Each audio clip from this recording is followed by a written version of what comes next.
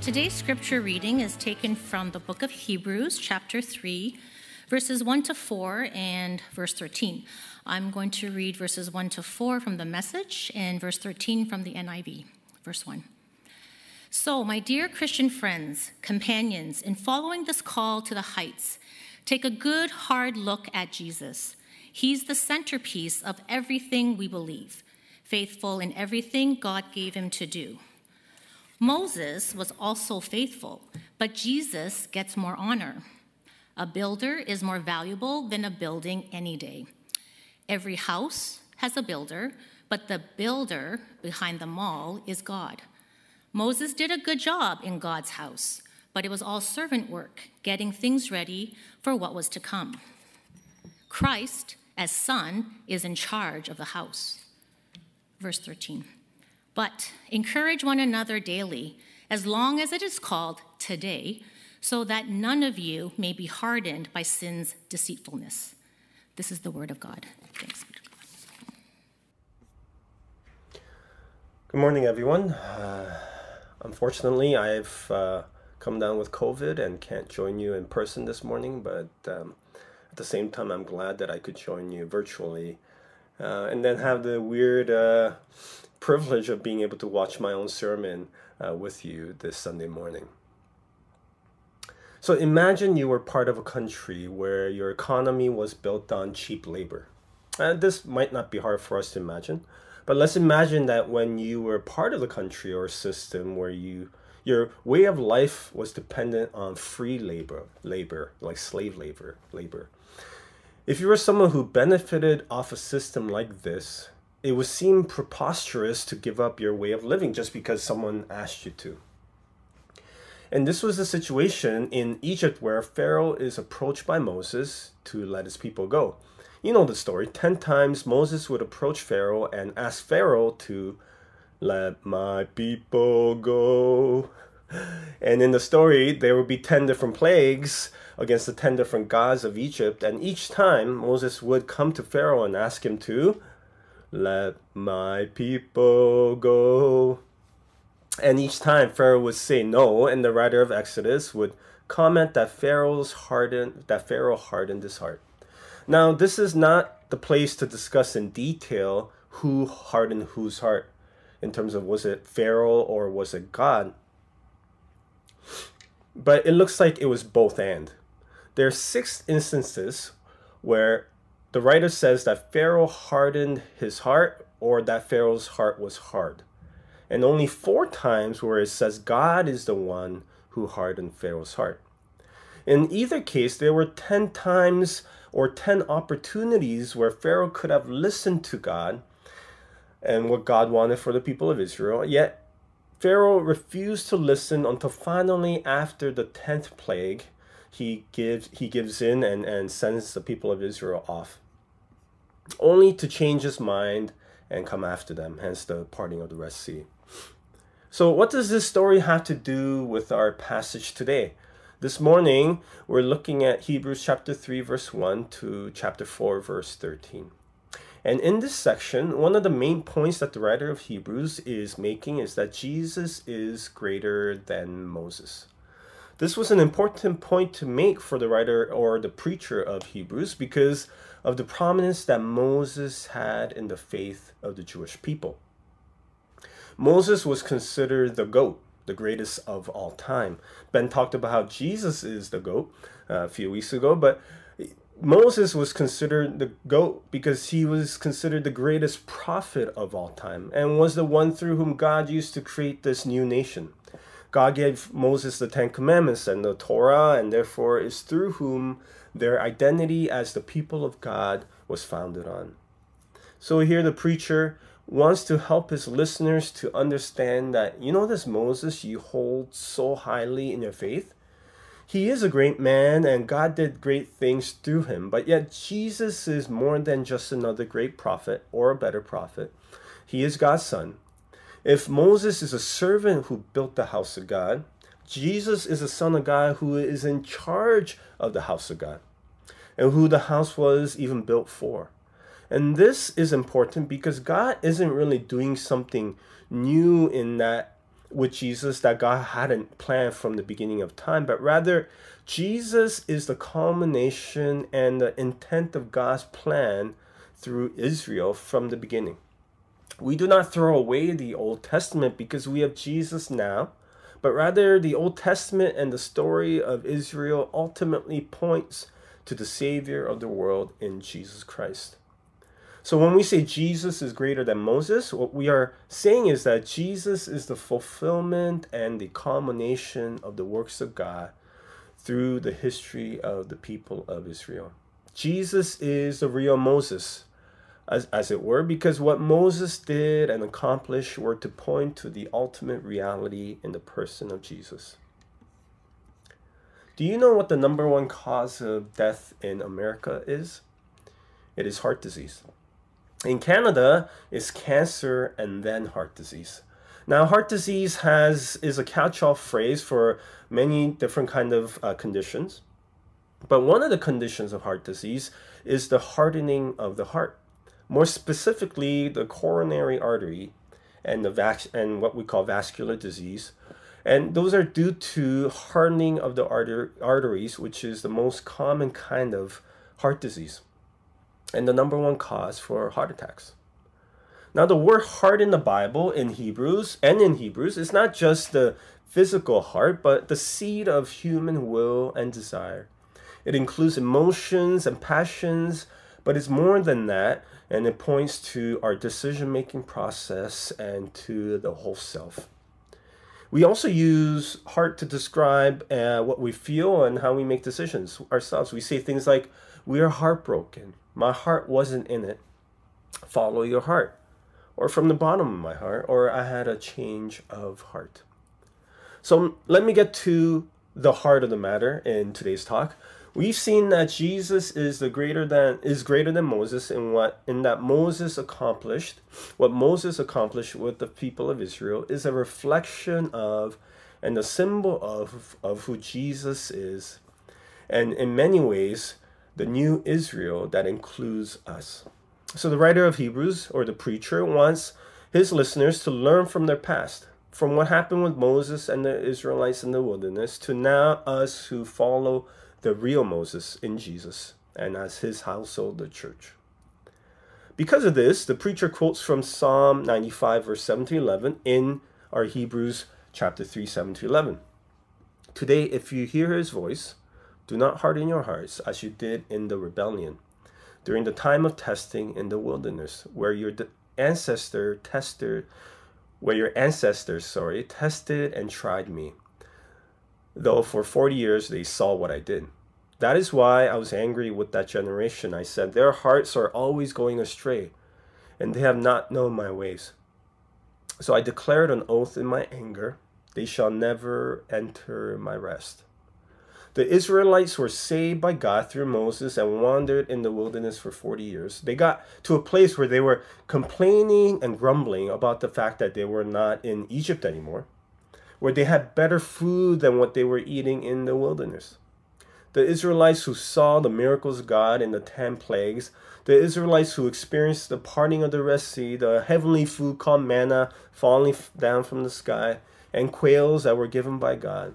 The Israelites who were called out of Egypt and given this new identity as the people of God, who were now free to be a nation of their own and with God as their king.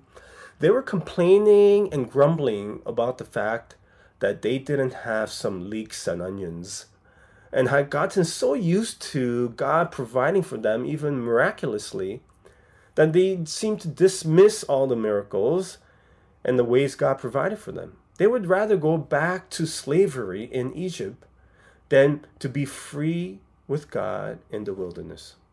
Oh, the good old days. And I find as we get older, it's really easy for us to romanticize our past. Oh, the good old days of flip phones and dial-up internet. Oh, the good old days of 80s and 90s music. Oh, the good old days of living in Korea. Well, there is a reason why we left. It wasn't all that good. We left home because there was a lot of issues.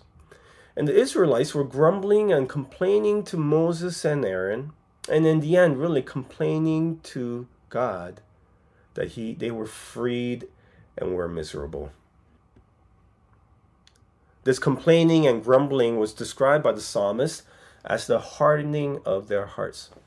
Remember whose heart was hardened in the story of Exodus? It was Pharaoh. Pharaoh was the one who hardened his heart. But here we see the people of Israel also harden their heart against God.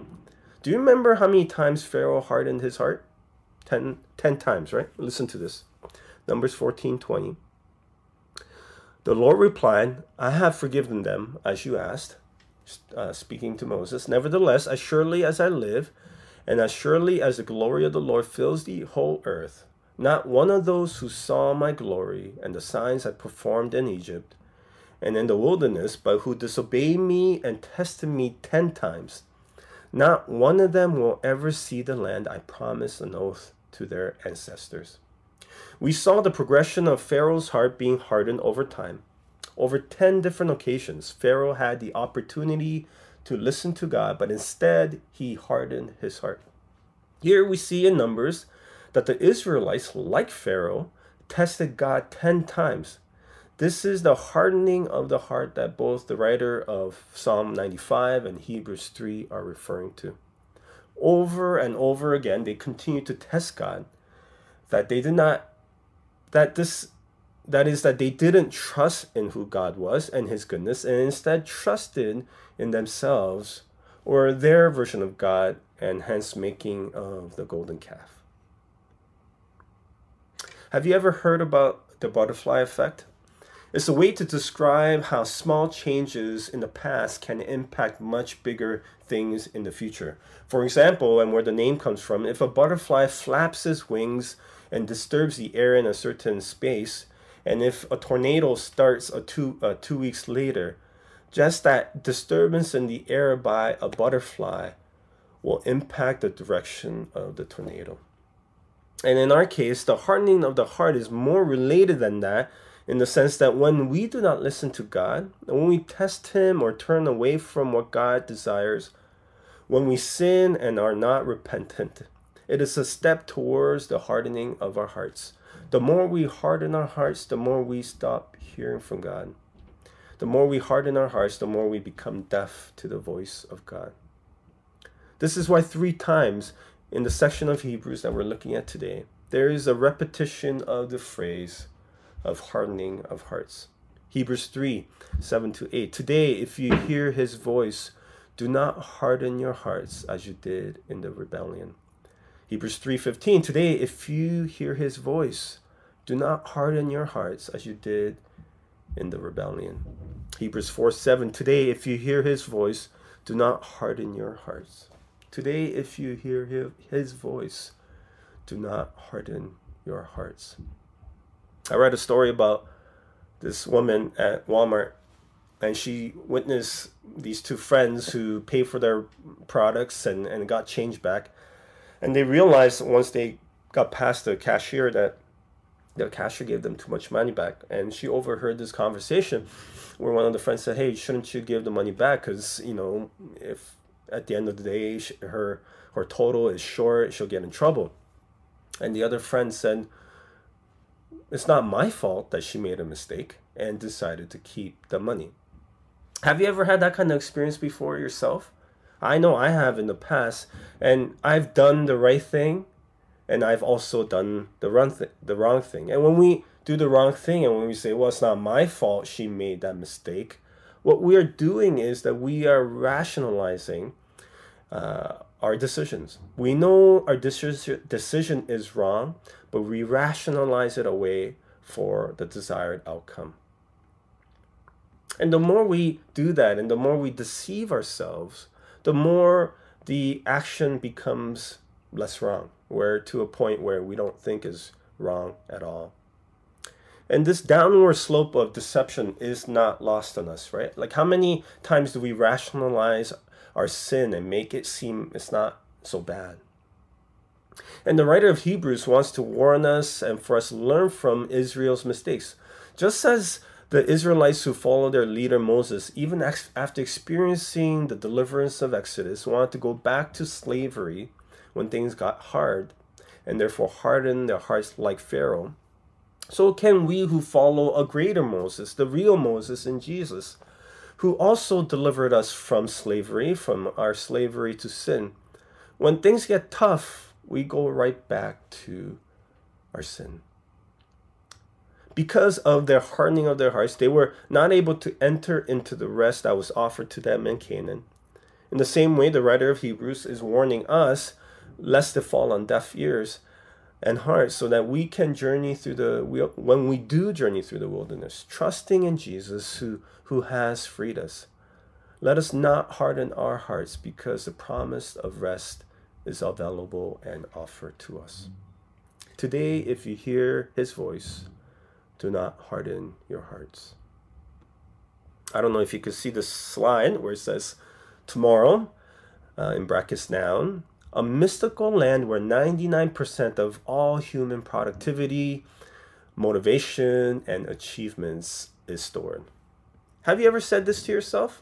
I'll do it tomorrow. I do this with my workouts all the time, or even eating better. I can't start today because it's the weekend. I'll start on Monday. I'll do it tomorrow because it's my birthday. It's Christmas. It's my friend's birthday, or it's someone's birthday in some place of the world, right? And don't we do this with God? We say to God, oh yes, God, I heard from you, but I'll do it later. I'll listen to you tomorrow. I'll give you the offering when I make more money. I'll volunteer and help people once my kids are older, or when I retire. I'll do it tomorrow. The more we hear the voice of God and do not listen to him, the more we become deaf to his voice, where we may not even hear from him anymore. The more we ignore God and put off God till tomorrow, we may come to realize that we are in fact not following God at all. Each time we say later, tomorrow, another time, we are hardening our hearts and further hardening our arteries, until one day we realize that not only is our hearts hardened, so is the rest of our body and soul. What happens when all that we are is hardened so much we're left with an incurable heart?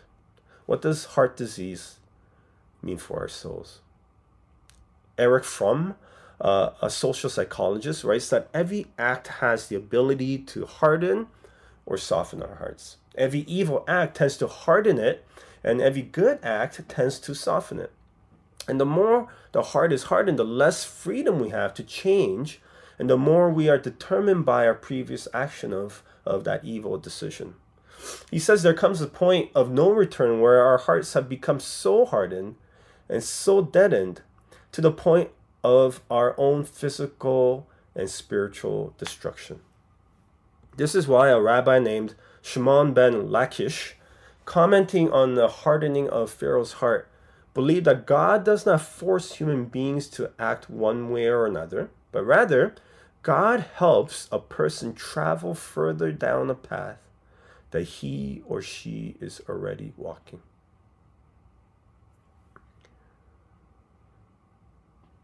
So what is our response? How are we to enter into rest of God as we seek Jesus and not harden our hearts?